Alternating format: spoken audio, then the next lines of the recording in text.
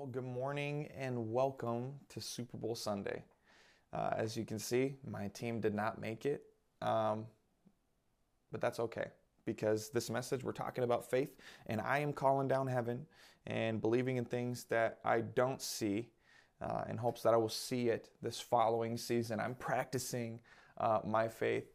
But in all seriousness, I'm excited that you guys decided to join us this morning. I realize there's a lot of other things you could be doing, but you are putting this as a priority and you are starting your day off right. But as we move into this, there's going to be some challenging things I'm going to say um, because it has to do with action. I'm not trying to speak a message where it doesn't cause you to want to do something. I'm a big believer in I don't want to sit here and just talk about it. I want to go and do it. I want to see God move. I don't want to hear about him. I want to see him move in my life. So we're going to go like right into it. I'm going to be Coach Alex this morning, but I want you guys to really set aside this time. Don't half listen to this, but really open your hearts up to the message and what God is wanting to speak to you. I don't do anything by myself. That God speaks through me because of the Spirit that I carry. That the Holy Spirit is what is going to speak to you this morning. That I say that not half-heartedly, but I know that it will happen. But you're going to get what you're looking for. What are you looking for this morning? You ever found it that I feel like in real life that when you are looking for the remote, you cannot find it. When you are looking for your keys, you cannot find it. But you'll have them on hand at any other day, or it's not an issue. But for whatever reason, when you are actually trying to look for something, it doesn't seem like you can find it. That's not even in my notes, but I've just thought of that. When I'm thinking about that, I feel like a lot of times when I'm trying to find something, I cannot for the life of me find it. But I remember thinking the previous day, I just saw that. Like I remember just seeing that. Where did I put it? And I'm retracing my steps. Now, for some of you that are watching, you feel like that's how God is. That you're looking and you're pursuing and you're trying hard, but you are not getting what you are looking for. I want to tell you that this morning, that God wants to encounter you. That your pursuit will not go unanswered. That it says that when you draw near to Christ, and when you draw near to God, he will draw near to you. So keep pressing forward and keep seeking after him. Not his hand, but his heart, because his heart is to encounter you. This morning, we're talking about faith. The title of this sermon is called Hail Mary Faith. Super corny, it being Super Bowl Sunday, but we're embracing it. I think a lot of us are so caught up in our action and our feelings and what other people are thinking that we're just left paralyzed from actually doing anything. I thought of this when I was at a Timberwolves game. That the jumbotrons that you see like in the arenas, even at football games, and they'll put a camera around and they're looking for the craziest dancer in the arena. Now, you are not guaranteed to be on that jumbotron. That they pick it, and there's thousands of people that are in there, and you might look like an idiot dancing and try to get their attention, but you might not ever get on the screen. And so I'm thinking, it would be pretty cool to get an Instagram post with me on the screen and I'm dancing and I get to snap the picture that, look, I was on the jumbo screen at the Timberwolves game. That'd be a cool thought. The reward looks cool, but to get there is a little bit daunting, that I have to look like an idiot and dance around and compete with the dude that's taking off his shirt and trying to get on the jumbotron, making a fool of himself so the camera will catch him. I'm going to have to one-up everybody else if I'm wanting to gain the attention of that jumbotron camera operator. And, I sat in my seat and I just didn't think it was worth it. It's not really that worth it. And this is something that you have to ask yourself. Is this worth it? I think a lot of Christians don't see the weight of what Jesus did on that cross and and the weight that we carry with our belief, because it's not a belief that influences their actions. Is this worth it to you? Now, if the reward is big enough, what Jesus said is that for the joy set before him, he endured the cross. What was that joy? Do you know what you're living for? Or is this just a tradition for you? You need to understand that. I think that every one of you that are watching right now, you've thought to yourself, now I want to experience God. I want to see him like he moves in the Bible, but why don't I see him? And then maybe that's a reason for you saying that he's not real, that you haven't encountered him. I haven't encountered Jesus, so I'm going to sit where I'm at and just maybe, hopefully, the camera operator moves his attention towards me when I'm sitting in here and I'm not making any effort to draw near because I might look like a fool.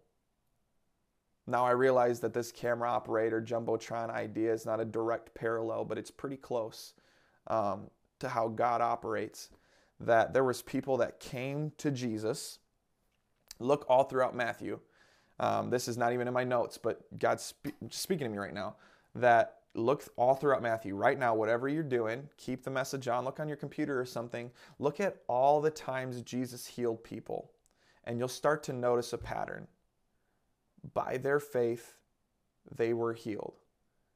By their faith, they were healed. There was even a point where Jesus was on the way to heal someone else who had had a request for him, and they were moving through the crowds with his disciples. There's tons of people gathered around him. It was like the Minnesota State Fair, and he's trying to get through everybody.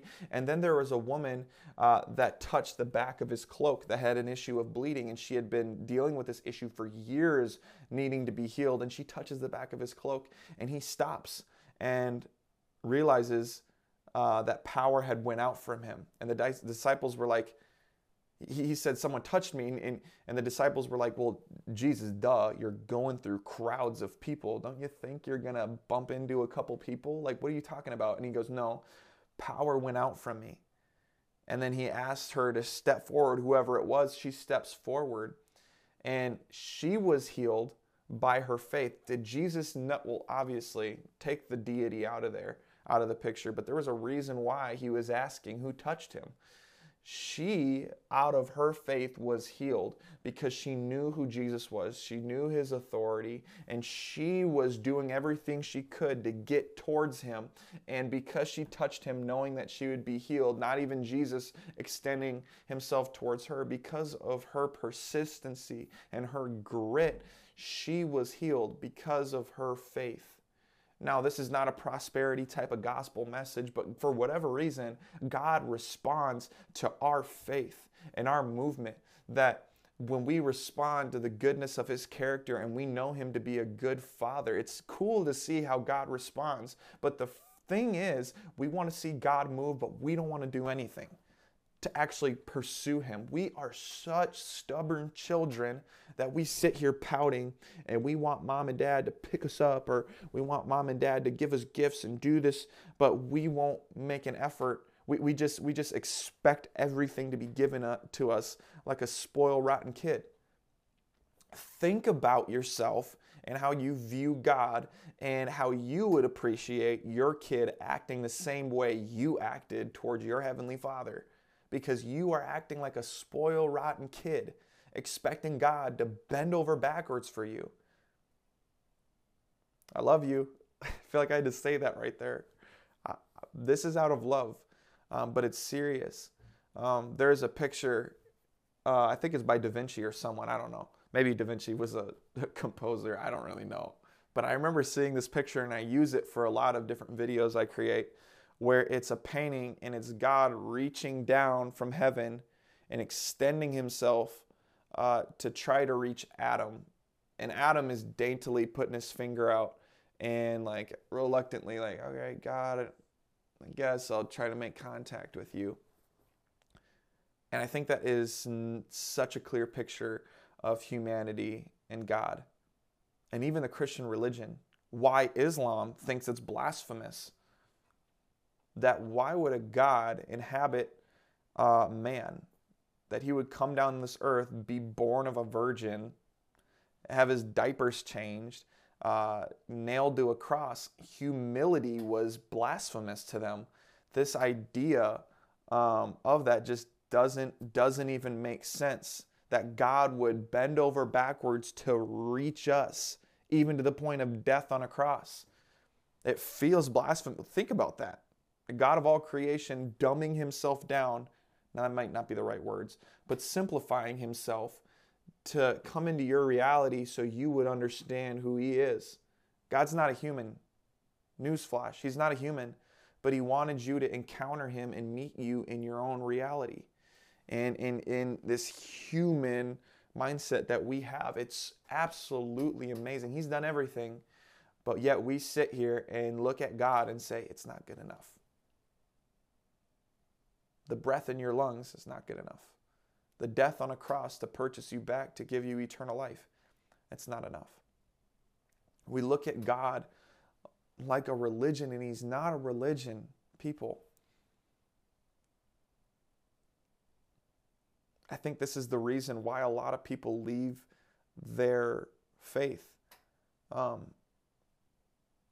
We have an encounter with God, and I've heard this of people I'm discipling, and it's cool because a guy of mine, he recently gave his life to Christ, and he was telling me something that almost was like supposed to be like a bad thing that I should like pray about, and at the surface it did look like that, like, oh bummer, like I need to be praying for you, but it actually was really cool, and it showed that God was doing something in his heart. He had been living this other life in sin, but now since he's encountered the true God of the Bible, those things that once brought him fulfillment weren't doing that anymore. And so he was actually miserable because the things that he once enjoyed, he couldn't enjoy anymore. And since he wasn't doing anything in his faith, he was really dead in his tracks, because he was caught between, there's no really life that's coming from what I experience now with God and this past life that I was living, because that doesn't even bring fulfillment anymore, because I know what the truth is. So he's sitting there and is dead in his tracks, struggling. And I think that's what a lot of people struggle with. They go to a retreat, they go to a service, they have a feeling, they raise their hand during service to accept Jesus into their life, but they don't do anything with it. They haven't been discipled, so they think that because the feeling is no longer there, that they are doing something wrong and God doesn't want to encounter them. But that is far from the truth, because it even says in the Bible that faith without works is dead. A lot of you are watching, and when was the last time you witnessed to someone and was a carrier of the good news and not just a consumer of it?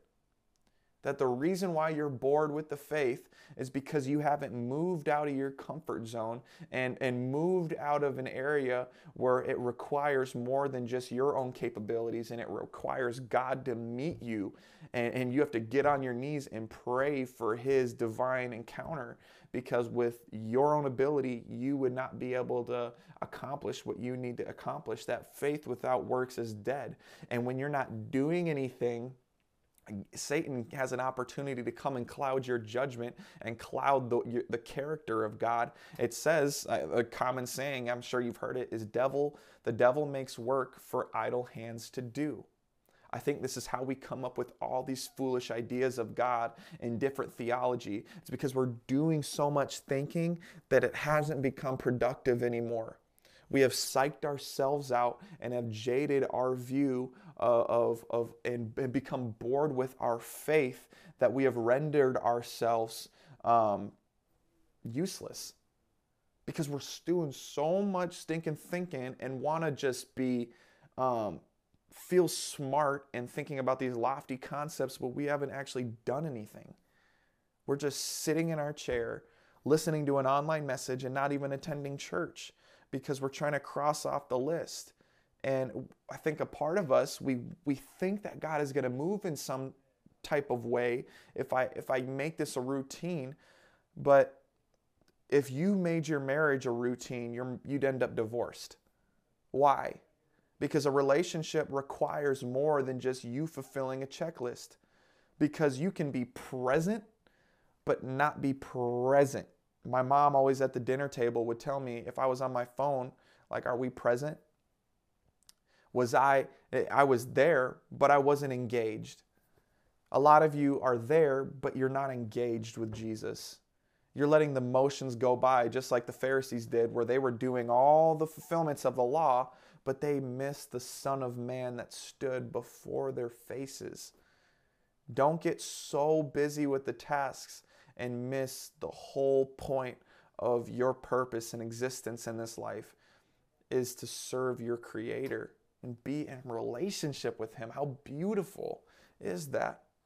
But we've thought about all these different ideas, and so we've psyched ourselves out into doing anything. People are leaving the church not because we're a less spiritual generation. People are leaving the church because they see Christianity as less powerful, to the point where they are looking to a rock, not the rock. They're looking to a rock to provide them energy and nirvana or whatever. I don't know the sayings to it, but I've literally seen that. They're recharging by looking to rocks. Friend, that is not the truth. But do you see the problem? People are looking in every direction and trying to find some spiritual awakening because they don't see that in the church. It's because Christians aren't taking up their responsibility and taking up their cross and setting an example or seeing a life that is fulfilling, following this Jesus.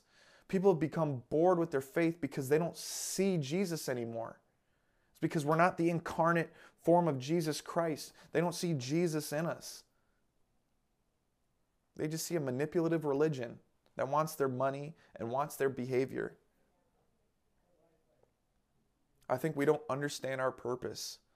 Our brains and pride is getting in the way of our purpose, which is a relationship with our Creator. I was reading this week, and it actually comes in Matthew 11:25, and it was a study I was doing because people always ask, okay, if God is real, why did He make it so hard? If your God is so good, why did He make it so hard for people to come to Him? I'm going to read you this and you're going to understand. At that time, Jesus said, I praise you, Father, Lord of heaven and earth, because you have hidden these things from the wise and learned and revealed them to little children. Matthew 11:25. He didn't make it hard for you. He did not make it hard for you. I could tell you the gospel right now in 10 seconds.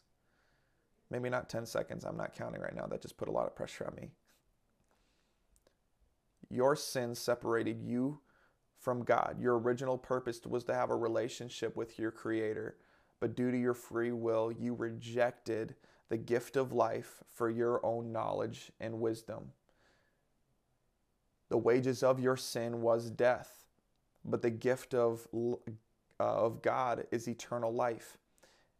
And that gift has a name, and His name is Jesus.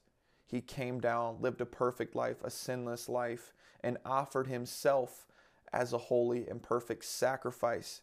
He who knew no sin became sin, hung it up on the cross, took in the wrath of God, where God literally turned His face away from His one and only Son, took the punishment, said it is finished, willingly gave up His Spirit, was in the grave for 3 days, rose again, and now when we believe in Jesus, we have life because He traded His life for our death and has purchased our sin and our curses and the wrath of God so we don't have to experience it, but only if we believe in Him. That is how simple it is. That'll save you. That belief will save you. Nothing else, not your good works or good deeds, but we have complicated it. So that just shows you that you making all these theological claims and doing all this digging is good, but if it's for building up your faith or witnessing to other people, but you have fled the early and innocent devotion to Christ and have been deceived by the serpent. Paul talks about that. I can't remember the scripture at the top of my head, but it says, he says, I am afraid that you will be swayed away, basically, from your sincere and pure devotion to Christ and be deceived by the serpent's cunning. You can look that up. That we have been deceived by the serpent's cunning this idea of knowledge, what we took from in the original beginning of creation, that there was a tree of life and the tree of knowledge of good and evil. We tend to reject life and want to create a concept and construct a box for God to sit in so we can manipulate him and leverage his power because we don't want a personal relationship. That's what we're talking about today. That ultimately, my goal for you, friend, I want you to encounter the Spirit of God like you've never have before. I want you to encounter the presence of God right now where you sit, where it just makes you want to get off your butt and go to Walmart and go tell someone about Jesus. That's what I want for you, not a religion that brings death upon your life. I want you to encounter the presence of God. But if you don't understand your next step, you're going to have another feeling and you're not going to know what to do. But the truth is you need to be discipled and you need to have a game plan. So we're going to go through Hebrews chapter 11, and this chapter is all about faith. We aren't all on the same stage of our life. And today we're going to be talking about 3 different stages and relating them to 3 different people in the Bible and identifying which one you are so you can make that first step, not daintily waiting for God to make it for you. You're not a spoiled kid. Now, faith is confidence in what we hope for and assurance about what we do not see, like me with the Vikings. This is what the ancients were commended for. By faith, we understand what the universe was formed at God's command, so that what is seen was not made out of what was visible. The first, and we're going to go through these pretty fast. The first is Moses. Now, Moses was an Israelite.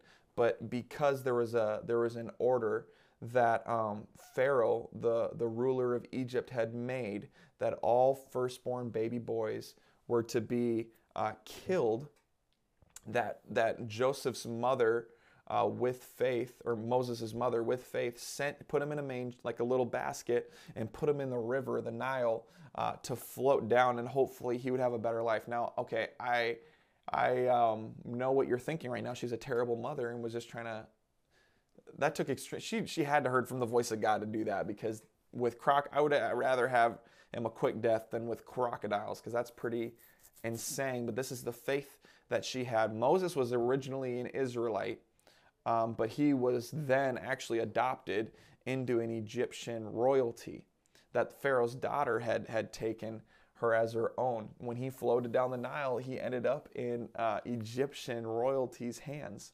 Now, because he grew up and was Egyptian, he rejected Egyptian identity to take on the suffering of his people that were in bondage at the time. Now, this is the faith, and we're going to get into this after we read, but this is a little backstory. Right here in verse 24 through 26, by faith Moses, when he had grown up, refused to be known as the son of Pharaoh's daughter. He chose to be mistreated along with the people of God, rather than to enjoy the fleeting pleasures of sin. He regarded disgrace for the sake of Christ as of greater value than the treasures of Egypt, because he was looking ahead to his reward. He was looking ahead to his reward. Now, in America, this is our reality. From the rest of the world, we have an inheritance on earth like Moses did if we claim an Egyptian reality and identity. We as Americans experience freedom, wealth, and prosperity regardless of our religion. The rest of the world, the choice comes with more weight. Who are you? Are you living in Egypt, or are you trading your identity for what is unseen? Again, your faith will inform your actions. This is not about a behavior, but a response. What is in your heart? Our mindset with Christ is that I live a miserable life and I just have to suppress my primal desires. But if you're in love with Jesus, it doesn't seem that way. Paul was in a literal prison cell. Paul, a person that wrote a majority of the New Testament, was in a prison cell and following Jesus and these disciples that were being beaten, whipped, and cursed by their peers. It was a joy to be able to serve them. But why? What they saw in their reality, where they were literally shackled, beaten, and whipped, their reality was gloomy and terrible, what they could see with their eyes, but they knew and they were joyful because they weren't looking at what was around them. They were looking at what was ahead of them. With faith, they believed what God said, that there was a reward before them and that they would receive that when they would die, which is eternal life, to be with their Father and their Creator. So this was a joy. This reality that we experience right now is fleeting, and they recognize that. But do you recognize that? Moses did. He could have lived a nice life, being royalty. Imagine being the president's kid. Imagine being, or even like in a, let's say, a dictator type relationship. You being in a family where you literally have riches of the whole entire nation that you rule over. You would have everything at your fingertips. Why would you reject that? There's no reason to, unless you know that there's something greater. That this wasn't even a question. I want eternal life. And I reject the life that I have here that I can see because I believe in God and what He has for me. Your faith dictates your actions. Your faith and your sacrifice shows that. It shows what you believe when rubber hits the road. But as Americans, we don't encounter that. See, there's a lot of things that we can tangibly see, but I feel like a lot of us are just living by that. That there was a Japanese war veteran that was still in the forest at Guam, what now is Guam, was roaming around the forest thinking the war was still going on for 28 years. 28 years. His reality, see, he had not seen the surrender of Japan and thought he was still at war. And because he hadn't seen it, he was still living in the reality that the war was still going on, even though 28 years later, there's literally been death and birth of kids who've come back from war, but he is still living in the trenches of it all, thinking that this is still his reality. And I think a lot of you are like that Japanese war veteran, that you are living here on earth and thinking this is your reality, but have failed to realize that Japanese lost and surrendered. That the enemy has lost and surrendered. And the riches that he promises you are fleeting, and they are going to end up in the eternal lake of fire. That all the rewards that we experience here on earth, it says they're going to be tested by flames when we have to step before judgment. You cannot bring anything with you. You cannot bring anything with you. Your riches, your cars, you can't bring that with you.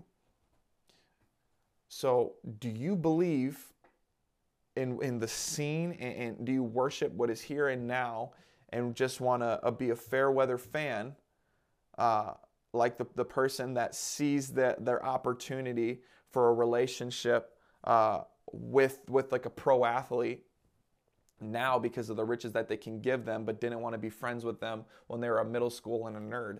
It's that type of mindset that if we saw someone do that and clung to someone, or like a dad that was gone and absent and then comes around when the son goes to like the NBA or the NFL or whatever and now has riches, what would we see them as? Now take a look at yourself. How do you treat God? Are you a spectator? This is the first thing. Are you a spectator? Now, if you could be watching a game, might have a little bit of money or whatever, but you have nothing. You could be a fair weather fan because you have no skin in the game. I could claim Rams or I could claim the Bengals. It doesn't matter. No one knows the difference because I haven't really stepped out. It's all in my brain. It has not moved past the tangible. The next person is a fan. Are you a fan? And a person at the Bible that I see this as is a man by the name of Abel. Now I'm going fast through this. In the beginning of time, there was two sons. It was the son of Adam and Eve, two of them, Cain and Abel. Now, if you've heard, I'm sure that you heard about the disgruntled family where Cain literally took a rock because he was mad at Abel and killed him.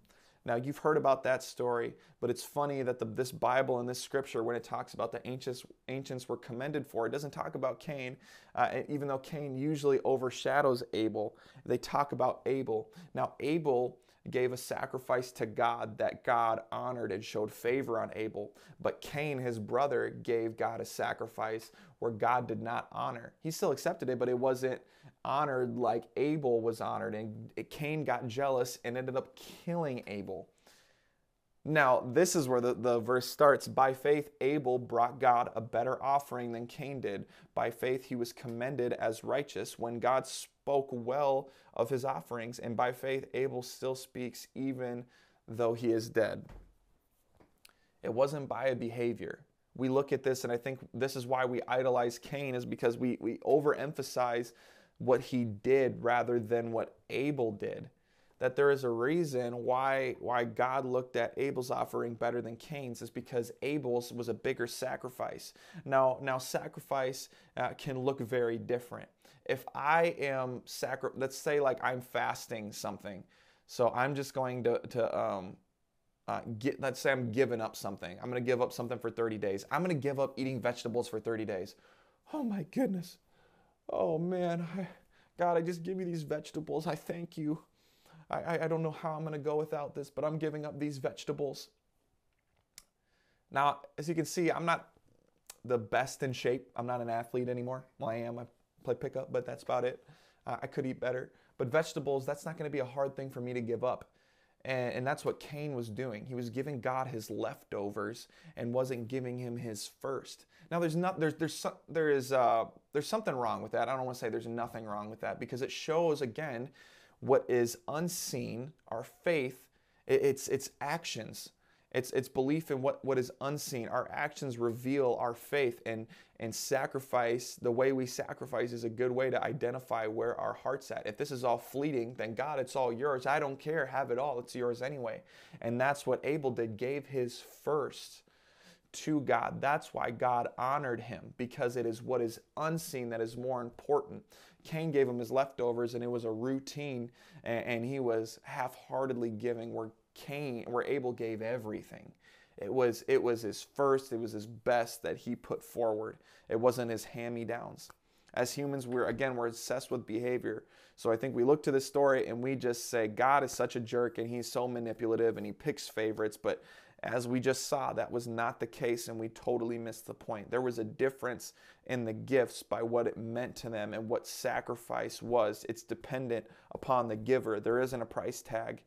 What Abel gave to God was his first. Just like when Jesus commended the woman that gave her only coin in comparison to the men that were just showing off and giving everything they could in the little offering bucket. But this woman gave more than all of them, because it held more monetary value to her, because it was everything. It was in monetary value in and of itself wasn't a lot of money, but to her it was everything. She gave it all to her, to God. God looks at the heart and judges your heart, and judges the things that are done in secret. He doesn't have a type of currency. The currency he has, though, is faith.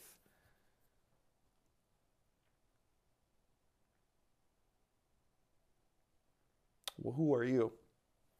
Are you a fan? Are you a spectator? A fan now has given a little bit. They give their money. They give their attention. There is a type of pride when you're a fan of something, but ultimately you ain't in the game. And this isn't affecting your livelihood like the players in the NFL right now, that wins and losses actually account for if they're putting food on the table. There's a little bit more tied to it than you just being a fan, because you can still go home and go to your 9-to-5 job. This is, if you're a player, it's your life, it's your everything. Are you a fan or a spectator? And the third is, are you a player? No, not like a player, but are you a player? Are you in the game? And the next person we're talking about is Abraham. And we're just going to go into the story, and then we'll kind of unpack it a little bit. And by faith, Abraham, when called to go to a place he would later receive as his inheritance, obeyed and went, even though he did not know where he was going.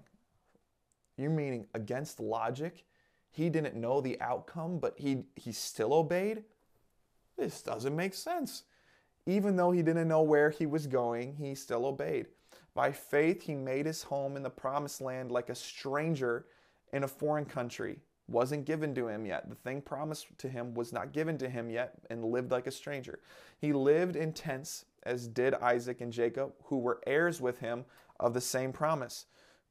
For he was looking forward to the city with foundations, whose architect and builder is God. Please understand me when I say this. Your logic is keeping you at an arm's distance from God. Now, I'm not saying throw your logic in the trash, because God gave you a rational brain. But there is time and time again throughout Scripture where we have a choice to the tree of life and laying down our rationale and our logic and things that seem to be true from a humanly perspective, or take on the knowledge of good and evil and what Alex has to say. Before we reasoned what was possible for man, but now we trust in God for him to accomplish what he has promised. It requires you giving over your mind so you can take a step into the unknown. The unknown is where God is closest to you, because you have to stay close to his side because your environment is unfamiliar. Abraham went to a place where he did not know. It was against his own logic, but he still obeyed God because his obedience to God was not tied to his own human logic and what made sense, but he trusted God's character.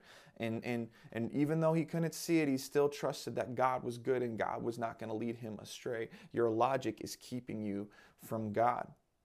I love the reaction videos of the haunted house, like on those Jimmy Kimmel or Jimmy Fallon type shows where they're taking like grown men throughout these haunted house and getting their reactions, and they are tied to like the woman leading them through. I saw one of them, I think it was Ellen, where they're closed up and they're tied to the person leading them through the maze.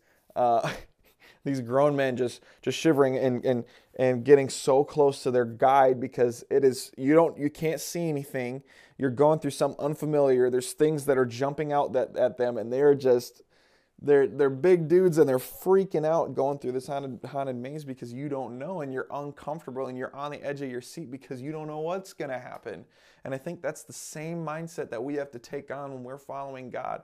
God, I know that there's going to be a lot of different things that are coming out. God, I trust you at your word, even though I know this might come with a little bit of inconvenience and some fear. And it's scary, but God, I stay close to your side knowing that you know the way out. You know the way out of this haunted house, if you will. The craziest thing is that I hear is that if I get to the end of my life and there's nothing, what if it all was just for nothing? Because denying yourself and putting others first was such a terrible thing. We aren't just living to die. God still encounters us today, but your apathy will not lead to discovery. Take a chance. What do you have to lose? The biggest risk that you can take is to do nothing. I think that about when there is zero time left on the clock. I think when I'm playing Madden or I see these different games that are going on, and if I have one play to call, there's a timeout, clock is stopped at 1 second. I have one play. Do I kneel it? Or do I go for a Hail Mary? Now if you know football or anything, like you don't need to know football to know that why not just go for it? If they intercept it and run it back, I've already lost anyway. But if I kneel, there's no opportunity or chance that I would even have to winning, because I didn't take a risk. Like I didn't do anything. And if you look at it, there's not even a risk to it, because it's already a technical great moral life that would make you look really good to other people if that's your goal, because you're putting others first, but that's not the point. But I think a lot of us are just taking a knee and playing it safe because they don't want to look like a fool. But what do you have to lose? Why not just launch the sucker up and pursue God with everything that you have, because you owe it to yourself to step outside of your comfort zone, because there is more to life than a 9-to-5 job that brings fulfillment, or getting married, or buying a house, or raising kids, or retiring and dying. You are more than that. You are made for more than that. We have the stubbornness of a 5-year-old throwing a fit and wanting to do things our way and just waiting for God to encounter us, but you have it totally twisted if that's your mindset. Now, as we went through this and the different stories in the Bible, I'd encourage you to look up and read for yourself and see what God has to say and open your heart. And you have eyes to see and ears to hear. And you will be judged for what you heard today. That you'll get to the end of your life and say, I sent my messenger Alex to speak to you that one time where you were sitting in your car. What did you do with that message? You're without excuse, it says in the Bible. Whatever stage you are at with your walk, don't stop. Keep going. God isn't waiting for you to fail. He anticipates you like a father waiting on his kid to learn how to walk for the first time. He anticipates you to take that first step towards him like a proud daddy waiting for his kid to embrace him. He's proud of you, but you got to keep going. Sin is turning your back and stopping trying and no longer pursuing God, because the devil makes work for idle hands. You need to stop. You need to get out of your head of the shame and what other people are thinking and look to your Father that is so proud of you and wants to embrace you. But how is he going to do that if you aren't even taking a step towards him? He cares for you too much and loves you too much to take over your free will. Whatever stage you're at, I encourage you to open up your heart to what God has for you. God has dreams for you like Abraham. God has a life that's so much more than riches like Moses. But you need to sacrifice like Abel and give up your own logic and what you think to be right and give him your heart. Give him everything, not just your leftovers. God, I pray for those who are watching on the screen right now, Jesus. God, I don't care where they're at. God, I pray that the presence of God would fall in their cars, fall in their homes. Jesus, would you encounter them wherever they are watching right now? Jesus, I pray that they would have a personal relationship with you that stems beyond just a pastor. God, I pray that they would interpret your word and you would remove the veil from their heart, God. And when they hear this word, that it would develop roots. Jesus, God, I pray for a life across the screen right now. God, would you breathe life into their bones, Father. God, as they meditate on this word this morning and go throughout their days and their weeks, God, I pray that they would be thinking about you and what their next step would be. Father, speak to them. In your name, amen.